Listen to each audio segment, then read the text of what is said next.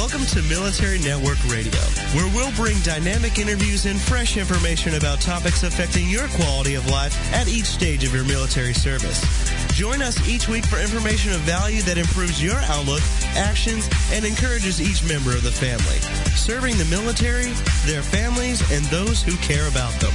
Everyone serves, and together we make a difference. And now, here's your host, Linda Kreter. Welcome to Military Network Radio. We're so glad you've joined us today. I am joined today by co-host Pamela Stokes-Eggleston. Good morning, Pam. Good morning. How are you doing, faring? Well, we're all faring fine here on the East Coast with only 3 feet of snow in our area, and I have no snowplow, so I'm going to be homebound for quite some time longer. Our guest, Dave Anderson, is joining us today. And I'll give you a little aside. We spoke last night, and Dave was celebrating getting out of the house and having dinner out after cabin fever because he did get plowed. Wow. I know. So Dave, yay, is right. Let me give you a quick introduction, then we'll jump right into the show. Dave Anderson is former airborne, worked CENTCOM and intelligence in various agencies, and has 31 years of service. He continues that service with multiple projects, really helping our returning veterans with PTSD and TBI. And I would like him to describe his background and how his work came about and why it's so important to him. So, Dave, welcome to Military Network Radio. Well, thank you very much for inviting me to join you all. My pleasure. Yes. Well, I had about a 30-year career in the military as an intel officer. And the final half of my career was in joint operations. So in airborne, in my world, crosses a couple different services. In the Air Force, I was part of airborne reconnaissance, and I was able to go to Iraq as part of the 18th Airborne Corps on loan to the Army. So in the services, they have 2 different meetings. I just wanted to expand on that for the audience. I'm a retired colonel, combat wounded warrior. I pulled hot missions in the Cold War. That's the way I like to describe airborne reconnaissance. Okay. And had a combat tour in Iraq in 2005 while my wife was pregnant with our first child. Always fun. She was at least she was back in Hawaii, where we were stationed at the time. So I kept a diary, though. It was obviously an added. It added a lot to my tour as far as really thinking through what was going on, and I, in fact, kept a diary just in case he never got to meet his father. So, he would benefit from my advice and have some connection to me. So that was interesting to stop and do that every day. That was a smart thing to do because journaling is a good way to get out some of your thoughts as it goes on, but it also serves as a record, as you said. Well, yes, and I've become quite a writer during this journey. So it's pulled, there's been a lot of time for reflection, and writing therapy, I think, is a very useful tool for a lot of people that want to go there. I'll discuss that later. Now, how did you get involved with working with specifically PTSD and TBI returning veterans? Okay. Well, I had, after combat, I had an extended, I'll just say torturous, for lack of a better word, education and struggle over several years. They call it delayed onset. I think it was always going on. And I never really understood what was happening because no one at that time had informed me about combat trauma wounds. And I used combat trauma. I'll define that later as, to define and lump together PTSD and TBI. Okay. But finally, 3 years later, I didn't even know what the acronym PTSD was. 3 years later, I had a grand mal seizure, and I finally started connecting the dots to what was happening to me and how my life was permanently affected. I spent the end of my career at Walter Reed Bethesda. Back then, it was switching. Walter Reed was coming into the Bethesda site, the National Military Medical Center, and I gained some valuable training and coping skills in the trauma recovery program. I started mentoring others on the importance of treatment and what resources were available and how to maneuver the VA. And over time, that grew into a small nonprofit, which is now the Veterans Advocacy Center. And the VAC focuses on healing the body, mind, and spirit, and linking veterans and families to the overwhelming myriad of resources out there. And you make an excellent point. There are so many resources that so often people are daunted finding the one that works for them. And I think that's something we would like to discuss with you today, is that each person with a TBI is different from the other person with the TBI, whether it's location in the brain or severity. PTSD also varies with the symptoms. And we were talking on the phone last night, you and I, about the various treatments that exist and how there is no one size fits all to make treatment really work for most people. So that part's important, that we do acknowledge that it isn't a one size fits all. I think that too often there is, okay, do this and you'll be better. But that doesn't really work in real life, does it? No, not at all. The kind of fallback or initial thing we run into being at the hospital, seeing a doctor, whatever type of doctor it is, I'm including psychologists, neurologists, the whole gamut of folks that I've worked with. You would be prescribed medications or go through some counseling, and that's the primary interface up front with male and female veterans and their families. I suggest they get their families involved, and that was helpful to us, especially their spouses or any significant others. The main thing we had talked about yesterday that we wanted to highlight were there are different issues with prescribed medications for wounded warriors, at least from my experience in group therapy and working with other veterans, friends, brothers, and sisters.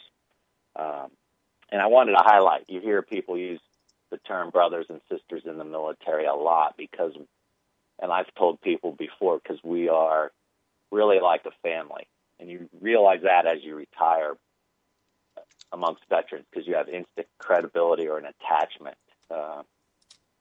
that you share, a camaraderie that you share with your brothers and sisters in the military. Dave, it's interesting. I'm going to cut in here because Pam is a wounded warrior spouse with PTSD and TBI with her husband. And Pam, I know you have a question.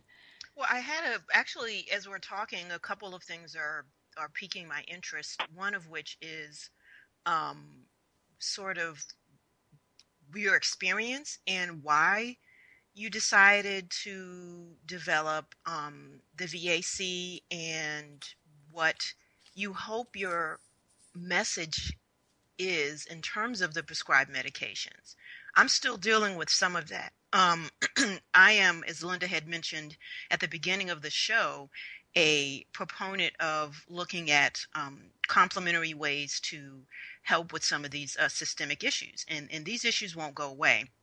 And it seems to me that even at the VA, the DOD side, as you were at Walter Reed, my husband was at the old Walter Reed as well, that's all they know how to do. And to bring in somebody who knows something a little bit different, complementary or alternative even, was a slow process indeed. So I was just wondering your thoughts on that. And as you talk about the prescribed medications in your instance, what are you seeing with other soldiers dealing with some of the issues surrounding that? That's a great question. Basically a summary of what I discussed with other veterans while we were going through it. Actually, in the trauma recovery program at Walter Reed, that was the first time we were exposed to other therapies. I'll just use that general term for now.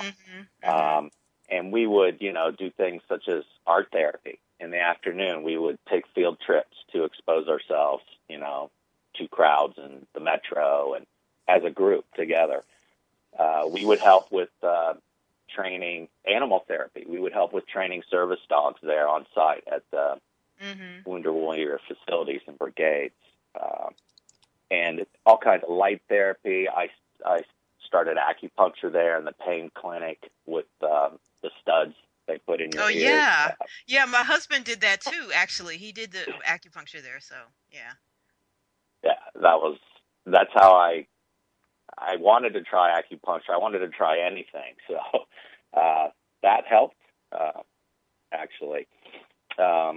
So I started to realize there were other things you can do. They exposed us probably to 10 or 15 different things: blue light,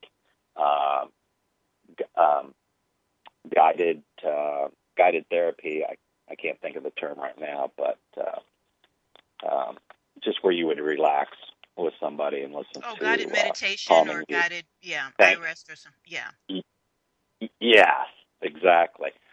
As far as getting back to prescribed medications,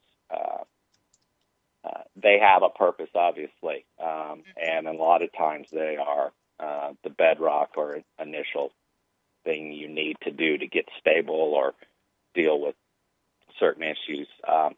But over time, a lot of times,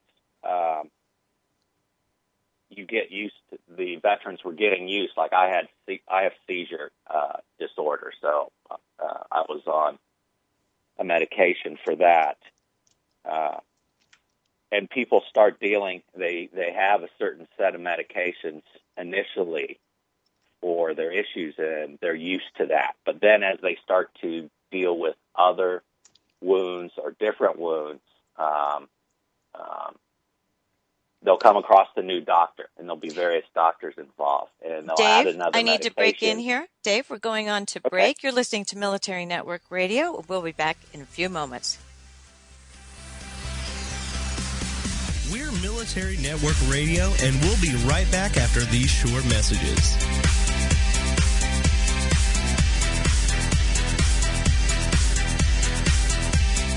Are you looking for something more in your life or business? More success, more stability, more happiness? It's all out there waiting for you, but it doesn't just happen. You've got to go get it. Make it happen with Michelle McCullough, where motivation and strategy intersect. Michelle is a serial entrepreneur, acclaimed speaker, and the Woohoo Radio Network's resident business and success strategist. Michelle has the smarts, strategies, and experience to help you improve your life and take your business to the next level. You've got big dreams. You've got big vision. Now it's time for you to make it happen. Congratulations on being the proud owner of an adorable, soft, cuddly, sweet-smelling, smiling, cooing, hungry, tired, gassy, screaming little bundle of joy. So now what? Where's the owner's manual for this thing? Where are my instructions? Right here. It's Baby and Toddler Instructions with Blythe Lipman on TogiNet.com. Infant care specialist Blythe Lipman has worked with babies for over 20 years and works extensively with new parents, providing workshops, in-home visits, tips, and daily phone calls to ease those frazzled nerves. With Baby and Toddler Instructions, you can get the advice you need on how to survive and enjoy your baby's first year. For more information on Blythe and how she can help you, go to babyinstructions.com. From 32 ways to stop a baby from crying to 14 ways to get a baby to eat and so much more. It's Baby and Toddler Instructions with Blythe Lipman on TogiNet.com. Welcome back to Military Network Radio, serving the military, their families, and those who care about them. Together, we make a difference. Welcome back to Military Network Radio. We are talking with Dave Anderson of the Veterans Advocacy Center, who is involved with complementary treatments and even a study for those with TBI and PTSD, because medications don't work for everyone, or there may be alternative things that work better for others. Again, we talk about how PTSD and TBI are not a one-size-fits-all solution. Now, Dave, you are running a study right now for combat trauma as a complementary therapy, alternative therapy, using hormone replacement, mainly because PTSD is both a psychological and a physical neuroendocrine condition for many, and they respond well to hormone therapy. Can you talk more about the study, how people can find out about it, and what your goals are in providing this alternative or complementary therapy depending on your condition? Absolutely. That would be my pleasure. And again, it's in seeking out alternatives and really becoming a believer in just finding out all the different options we have out there. For me, it was about gaining coping skills and then teaching others that they need to have a full array of coping skills that they could use at different times. Mm-hmm. Just to finish on the medications, people might not understand the mixes or they switch doctors. Unfortunately, a lot of people self-medicate, which complicates their medications they're on, and they end up being their own case manager, which is not the easiest thing to do when you're overwhelmed and they're not experts. So, and if too many people will stop taking medications on their own without informing their doctors, which doesn't help the team effort. So, to have other options to them eventually, I think, is very important. The most basic one is exercise, art therapy, animal therapy. I've found a list of, there's literally hundreds of different things, and I'm sure you've covered it in other shows. Bioidentical hormone optimization was one that came to us. We were approached by BioTE, which is called BioT Medical. Dr. Gary Donovitz uses bioidentical hormone therapy for all types of people that suffer from lower hormone levels. And as you age, your hormone levels will drop, whether it's estrogen or testosterone, and also trauma, depression, stress, anxiety will affect it as well. Right. So the issues as your hormone levels drop, you're going to experience things. And anybody that's getting older like myself notice these right off the bat. You have more pain. It's harder to sleep. You may Mood become changes. more irritable. Right. Yes. Just a variety of issues, which coincidentally also are several symptoms that you have with combat trauma. And again, I mentioned the combat trauma phrase. I've used that to address other veterans that are dealing with those wounds, and they don't want to be labeled by the behavioral health side of things. So combat trauma helps them accept it as a wound, as you said, a physical wound as well, and that it's okay. It gets them over the warrior stigma we place upon ourselves. But what I found with talking to veterans, I talked to one story. I talked to a 32-year-old veteran, and he had happened to actually had done a blood test, so he knew what his testosterone level was. And he said, I just feel like a 60-year-old. And when he told me his number, I'm 55, so I knew what mine was, and his was half of what mine was. Wow. And I go, no wonder you feel like a 60-year-old. You have the testosterone level of a 60-year-old. I mean, that was his own words. It was amazing. But for myself, we use pellets in this study. It's a year-long study, and we fund the treatments for a year, and we're going to get testimonials from the veterans, and then try to get it approved as an alternative treatment. What's involved, Dave? What's involved with it? Like, what is it like? Are there sessions where you have to sit, where the veteran has to sit, and what's the process of getting this type of therapy? Well, if I may insert in here, it's pellet therapy, which is an insertion, a surgical insertion under the skin. Oh, okay. And then, so it's time release. And so it really Correct. provides an even distribution of the hormone. And I think a lot of people really underestimate just how strongly hormones affect everything from mood to physical ability, pain, being able to tolerate pain tolerance is higher. I mean, it is an amazing system in our bodies that is underutilized in terms of the medical profession taking a look, unless you have an adrenal gland problem or a thyroid problem. So it's only now being looked at for PTSD, and it's really very interesting. And that's where Dave's work came to light to me, because I know that there are many people who are having these issues and only really now realizing that PTSD is a physical problem as well. Would you agree with that, Dave? Absolutely. And, case in point, the 32-year-old was not at the point where he was losing his testosterone levels naturally. Mm-hmm. That was all caused by the chronic anxiety he was suffering from Right.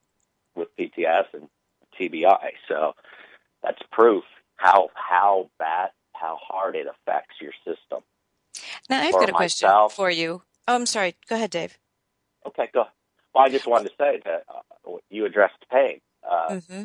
If you're having some major pain, if you've got a headache or migraine or bad pain from shoveling snow or just from your wound, okay, it affects your day completely. I have 2 young kids. I have to be very patient around them. But if I have pain, that affects my whole coping ability very hard, completely, comprehensively. So if I reduce my pain levels alone, I can do much better. I can apply my skills and my coping abilities towards my combat trauma much more effectively, because I'm not dealing with pain. It's not sucking up my ability to cope. Well put. My question was related to the fact that in your study, are you segregating the TBI from the PTSD, or are you doing it as a joint protocol? We're doing it as a joint protocol.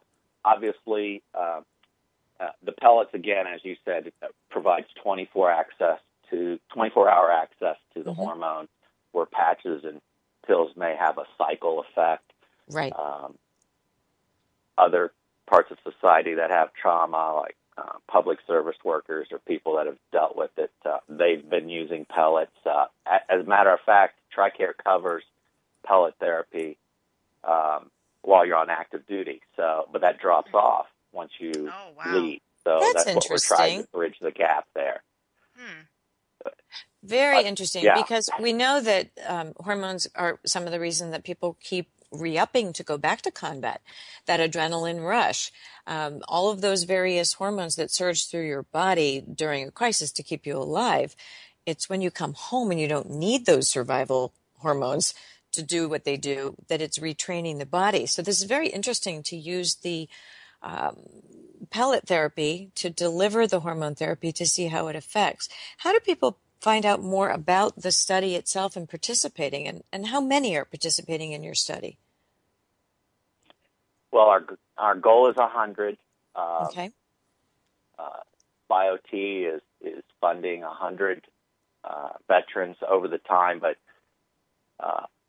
Dr. Donovitz has pledged to help as many as we can, whether it's through follow-on programs or, the goal is, again, to hopefully get it added to the options that the VA will take care of.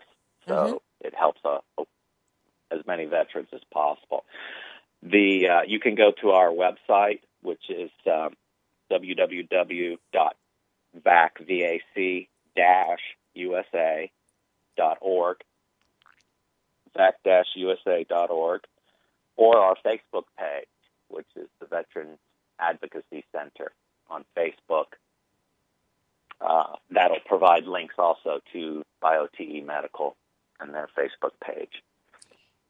You know, it's interesting, too, as you are feeling better with whatever treatment is working for you, whether it's a combination of meds and hormones and counseling therapy, etc.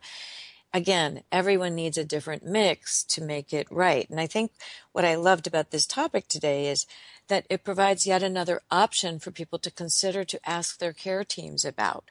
Do you help them in discussing this with the care team so that the care team is part and parcel? Because obviously buy-in by the VA would make this easier as you provide the evidence-based treatment results.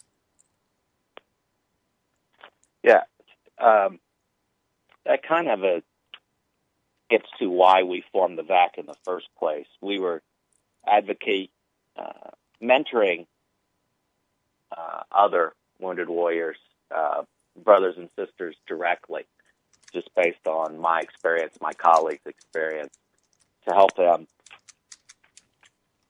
build coping skills and try different therapies and maneuver the VA. The main thing was just raising awareness that there are hundreds of alternatives, holistic options and activities they could try. So we didn't want them to just limit themselves to visiting doctors and taking medications and doing therapy, to realize there's a lifelong options out there. And so that the VAC just turned into an organization now, as I mentioned before, to help them learn they have to be their own case managers. Eventually, at some point, you really need to understand your combat wounds and the options. You can't just throw it all on the doctor's lap, in the medical profession's lap, and depend on it that it's going to go perfectly well for you. Dave, those are excellent points, and we have unfortunately run out of time, so I think we'll have you back when you've got your study results. You can find out more information on these bioidentical hormone optimization studies that are going on at vac-usa.org, so that's Victor Alpha Charlie -usa.org, or go to the Facebook page by the same name. We are delighted to have you here today. Thank you so much for joining us, Dave, and we will be right back after these messages. We're Military Network Radio, and we'll be right back after these short messages.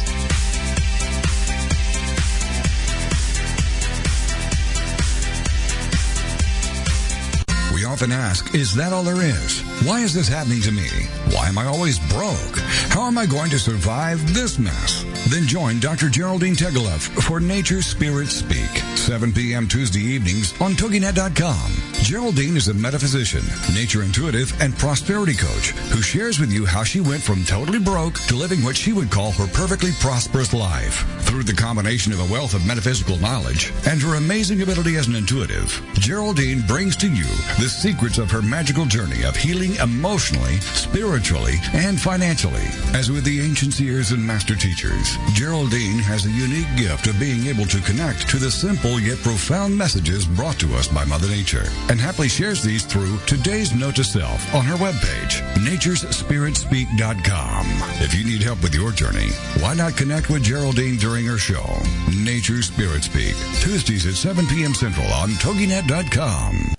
It's the Fitness Minute with fitness expert Annette Hammond. Many of us look forward to the holidays all year long.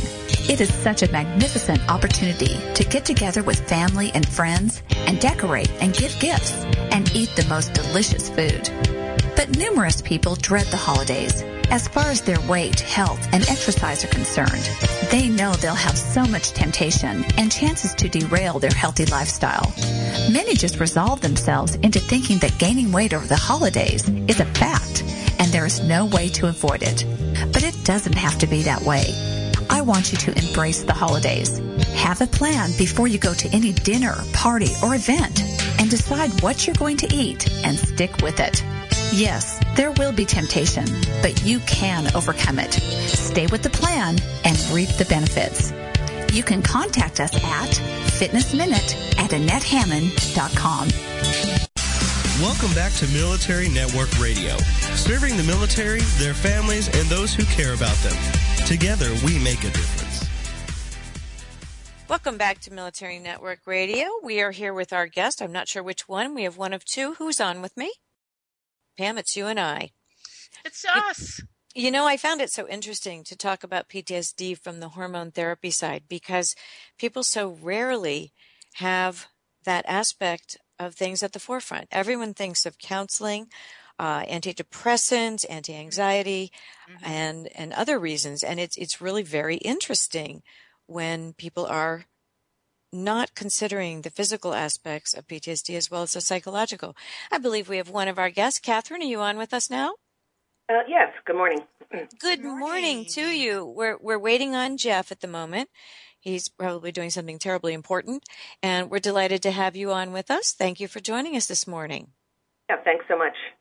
You're welcome. Jeff and I had a very good discussion yesterday about the family issues and PTSD. I think that still remains something that can never be talked about enough. And I know your work has all been in family couples therapy and really taking a look at the impact of PTSD on family issues in terms of understanding them, helping them negotiate as a family unit, and address those elephants in the room that no one wants to talk about many times. Yes, absolutely. It's a really pressing issue. It really is. How do you really feel that interfamiliar or intergenerational trauma impacts spouses and children? Just from your standpoint. Well, you see this regularly. It's mostly if the issues are not addressed, if there are, sort of obvious tensions and distress that are not dealt with openly in the family. And frequently it's grief and loss that's really profound. If it's not openly resolved, not only with individuals but within the family, then those legacies get carried on from one generation to the next. And you see the children expressing sadness, distress at school, sort of anxiety, heightened anxiety. So the positive side of this is to be able to intervene, be able to talk with families about these issues and bring them to the surface and actually sometimes find ways in day-to-day life to honor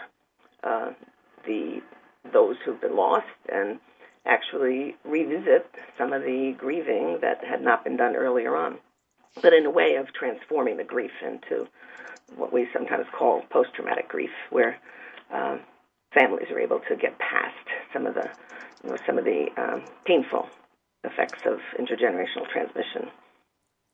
You're absolutely right, and I think that I call it ambiguous loss.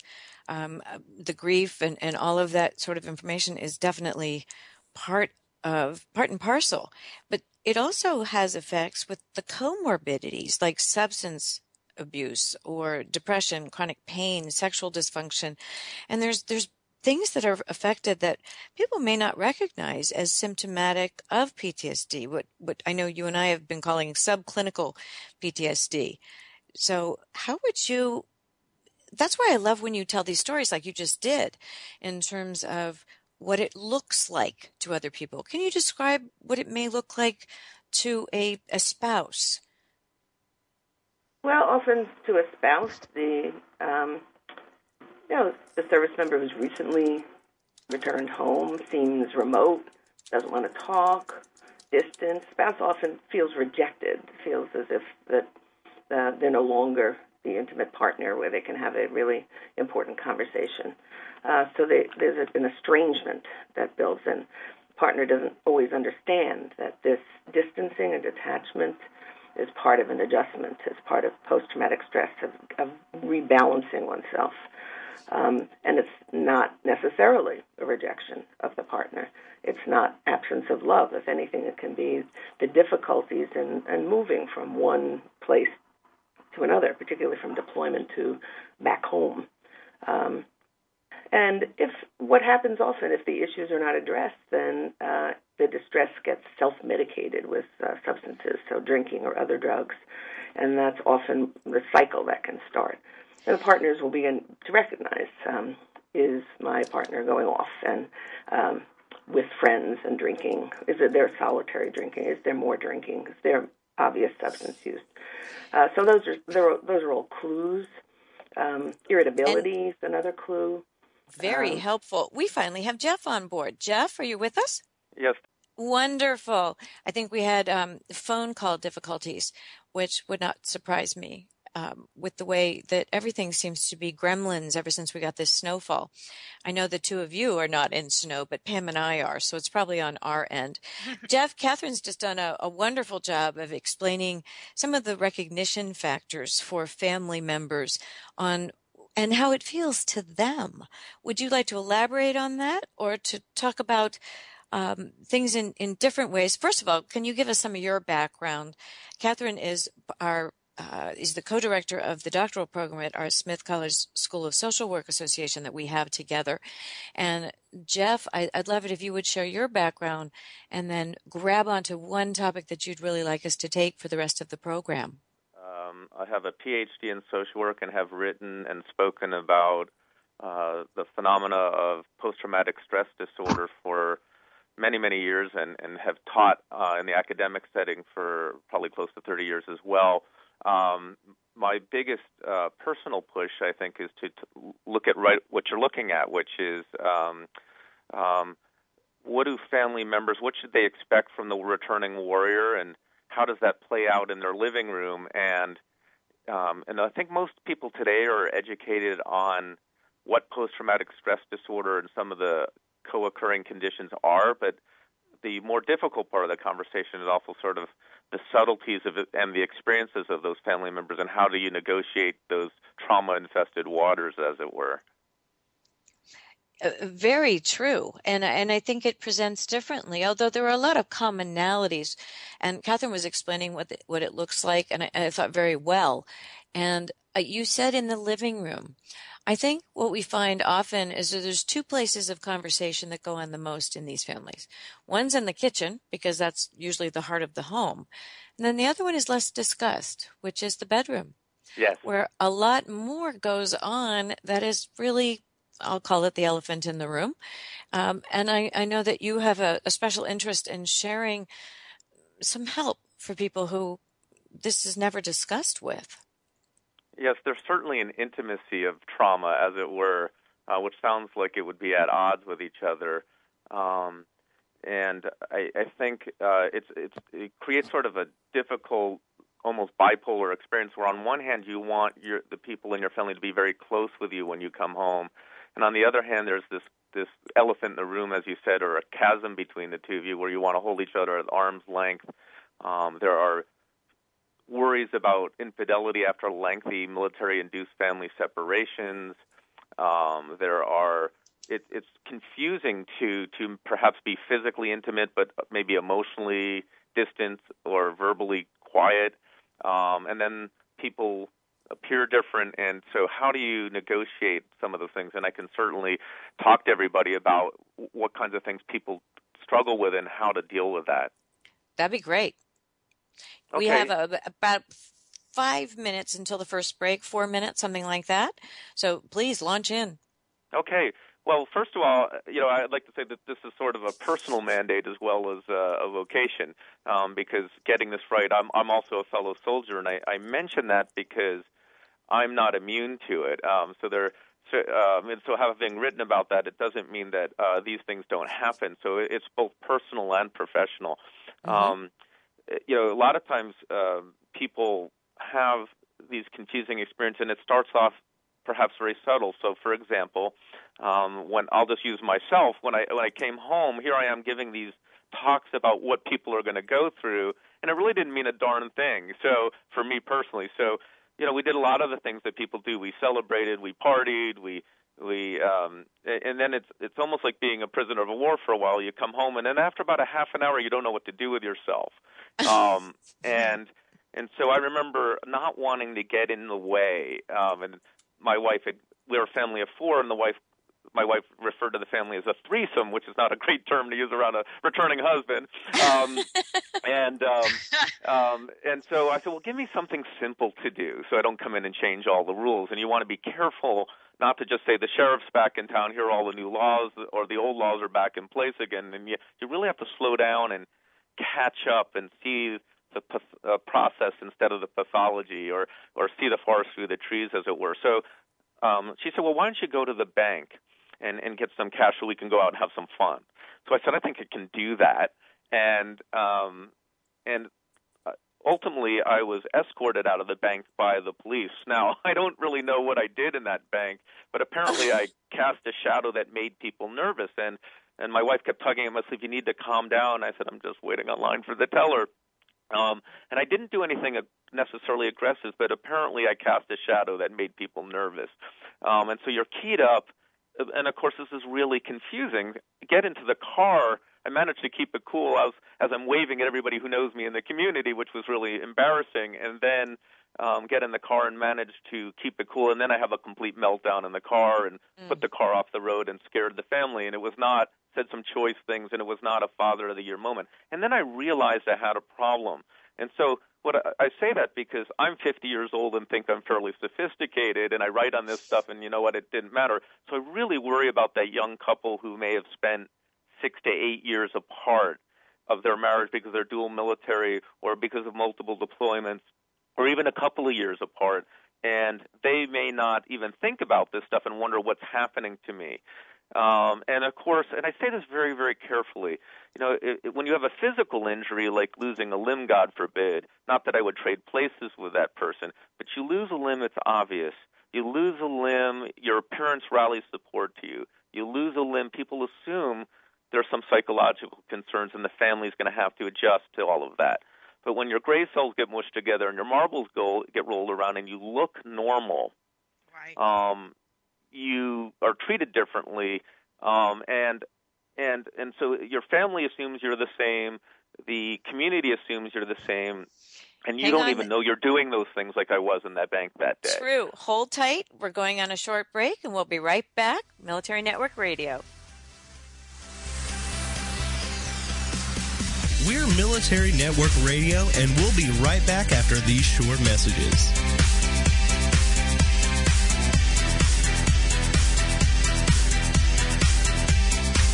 LinkedIn. It's a great tool and a great way to do business in today's social media-driven world. And Carol McManus is the LinkedIn Lady with the LinkedIn Lady Show, Tuesday and Wednesday afternoons at 4 p.m. Eastern on allbusinessradionetwork.com. The LinkedIn Lady Show is designed to inform, inspire, and educate businesses. Every social media site has a specific demographic, personality, and purpose. And the LinkedIn Lady will interview a variety of guests, such as business owners who can showcase their business and talk about how they use social media, such as Facebook, Twitter, YouTube, Google+, Pinterest, and of course, LinkedIn. For more on Carol and the show, check out her website, LinkedInLady.com. As trends change and new applications become available, the LinkedIn Lady Show will bring that information to you in an easy-to-use, fun, and engaging way. Every Tuesday and Wednesday afternoons at 4 p.m. Eastern, it's the LinkedIn Lady Show with Carol McManus on allbusinessradionetwork.com. Is there more living for you to do? Yes. Start living inspired. Be here for Living Inspired with Tricia Goyer, Thursday afternoons at 4, 3 p.m. Central on TogiNet.com. Tricia will dig deep into topics that matter most to women, inspiring women to make a change in their own lives and to make a difference in the world, and maybe even deep within their own hearts. Tricia is a wife, mom, speaker, family expert, and author of 24 books. For more information on Tricia and Living Inspired, go to her website, TriciaGoyer.com. That's TriciaGoyer.com. Tricia's vision is to be the voice of hope and possibility for women of all ages. Her intention is to serve ordinary women by encouraging extraordinary things with God's help. Tricia expresses real life, real hope for real women. Is there more living for you to do? Yes. Start living inspired. Living Inspired with Tricia Goyer. Thursday afternoons at 4, 3 p.m. Central on TogiNet.com. Welcome back to Military Network Radio, serving the military, their families, and those who care about them. Together, we make a difference. Welcome back to Military Network Radio. We're here with Jeff Yarvis, who is discussing that elephant in the room with us, intimacy and PTSD. What that feels like, what that looks like. Kathryn Basham brought in some of the factors about what it looks like to a spouse, etc. in general PTSD terms, and Jeff is carrying us into that more difficult area. And I would love it, Jeff, if you could share some real life intimacy story, because I know so many are hungry for this information and it simply is not discussed. And we can have you back another time to do a bigger show, but we have about 13, 14 minutes and would love to hear you give a real life example if you have one at hand. Okay, sure, I'd be happy to. And I'll start with something simple, and then I'll go perhaps from one room to the next, as it were, from kitchen to bedroom. Okay. So one of the things that you don't see and you don't learn about when you're hearing about post-traumatic stress disorder are the subtle things like feelings like guilt and shame. They're not in any diagnostic manual per se or on some chart that tells a soldier this is the kind of thing you're going to experience with this disorder. So one of the silly things that's a rite of passage for lots of parents is teaching your kids to ride a bike. And so after a year of being gone, I came home and I thought, you know what, this is something my daughter was really close to riding a bike. We lived in Europe, and it seems like all German kids have a bike issued to them when they're born. And so my young child said, I'm embarrassed that I don't know how to ride a bike. I said, I can do this. In fact, I want to do this. This is something I've dreamt about. And so I got outside with her, and I was like a drill instructor, ride the bike, ride the blankety-blank bike. And she started to cry, and people in the neighborhood were like, well, the little social worker's family's not so perfect now. And it wouldn't have been something that drove me into therapy or marriage counseling, but now that I think about it, it's as if, and it speaks to these subtleties, it was as if I could just teach my daughter to ride her bike, it would wipe away a year of not being a father for a year, all that guilt that came with that. And I think it speaks to the real challenge of, now, if you can't teach your kid to ride a bike, what about things like pillow talk? I mean, that's even more complicated. And how do you get into that? And, oh, by the way, she's still not riding her bike. So as a teenager, she likes to remind me of that when she's upset with me about something. And it does cut to the quick because it strikes to that very deep guilt. And so it takes a certain amount of, I'm the parent, I have to take these hits and step back from that. I'm the one who was gone. I need to listen to my spouse and understand what they've been through. Everybody knows I'm coming home with war stories and I'm going to be treated like a hero.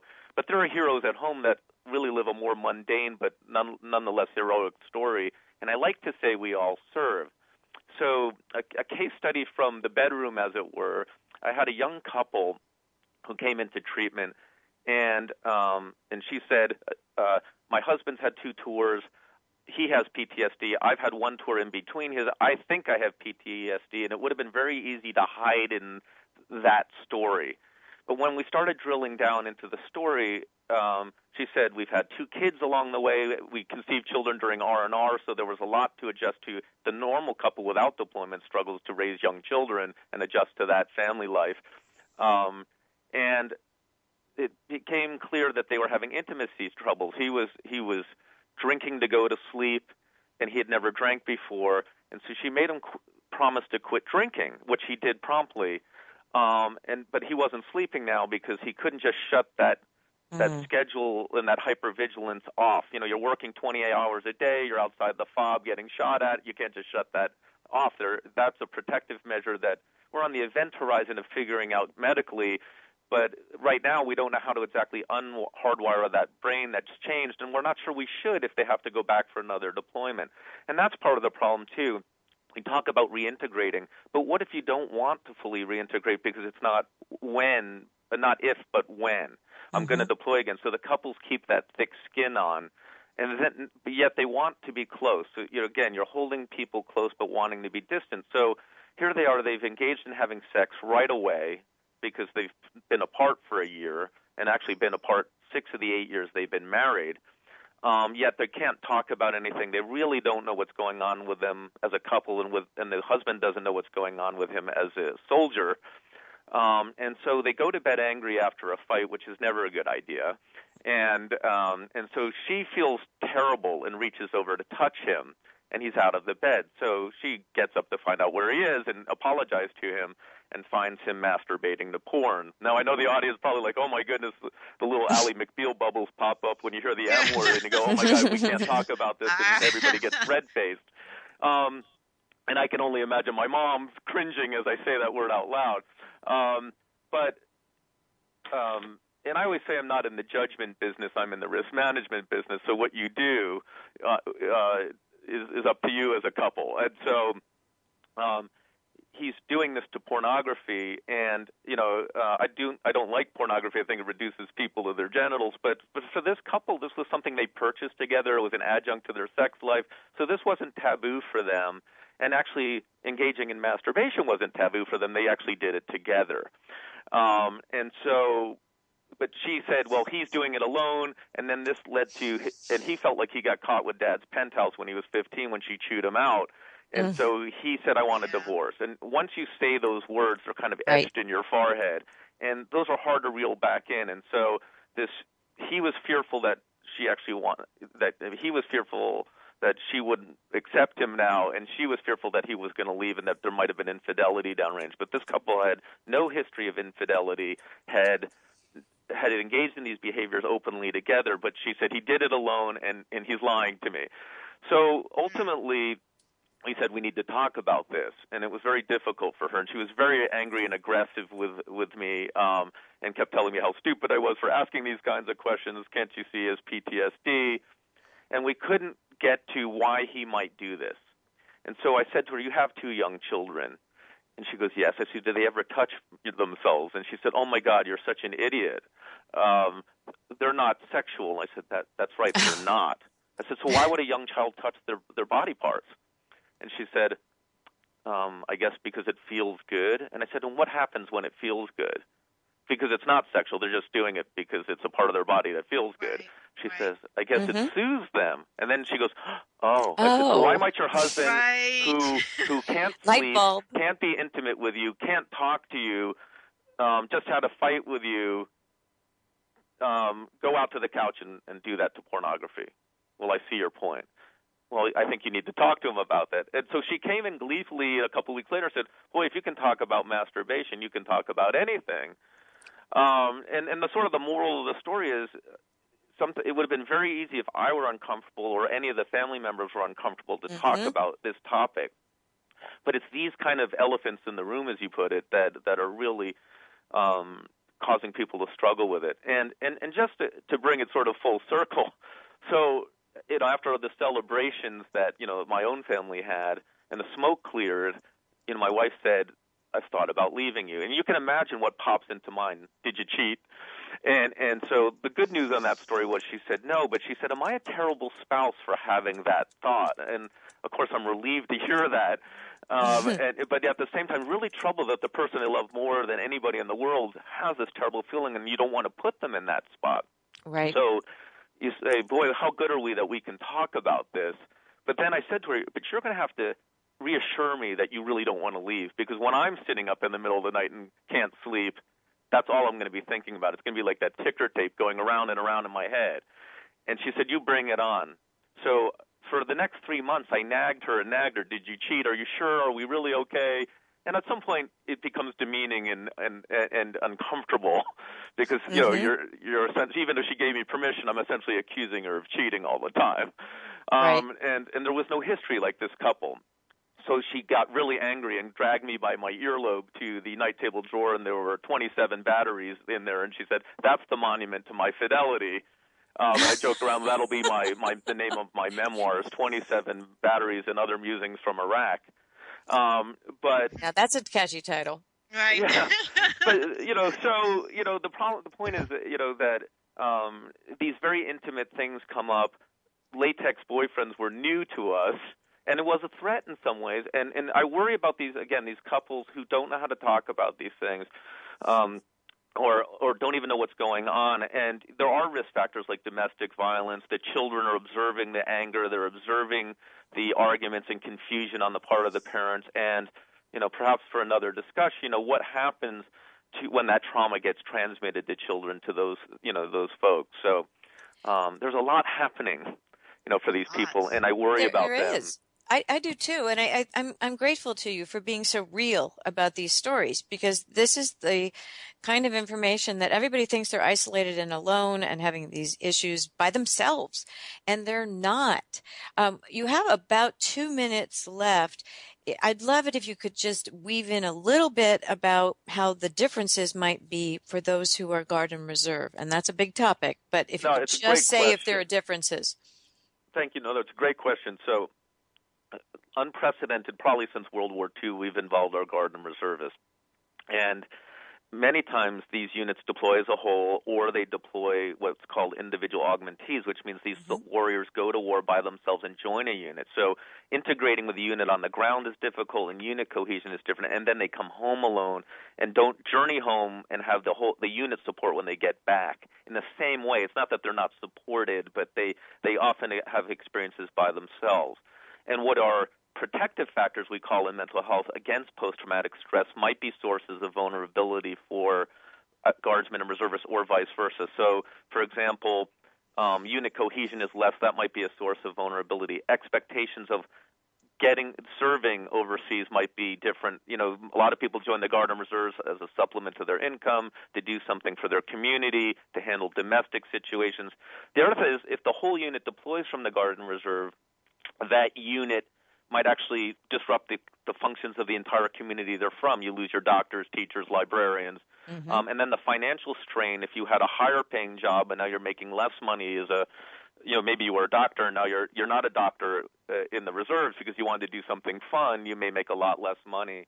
And so that's a problem. And then finally, people expect you to have the celebrations, but they go back to their workplace, and the workplace has been holding their job for a year. They might celebrate their return, and those workers may have been doing your job in your absence, and they want you to get back to work. But now you might actually have to go to the VA and make appointments, and you're asking for all this sick time perhaps to go take care of yourself.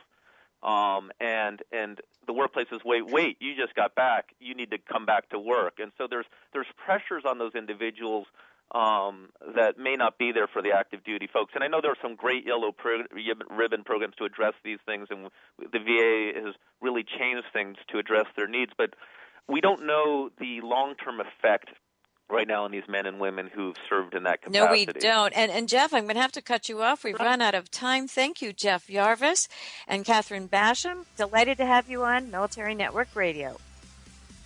Thank you for tuning in today to Military Network Radio. You can find our show at our website, www.toginet.com/Military Network Radio. Also, www.militarynetworkradio.com. And in iTunes under Military Network Radio. Join us next week when we bring you another program to enhance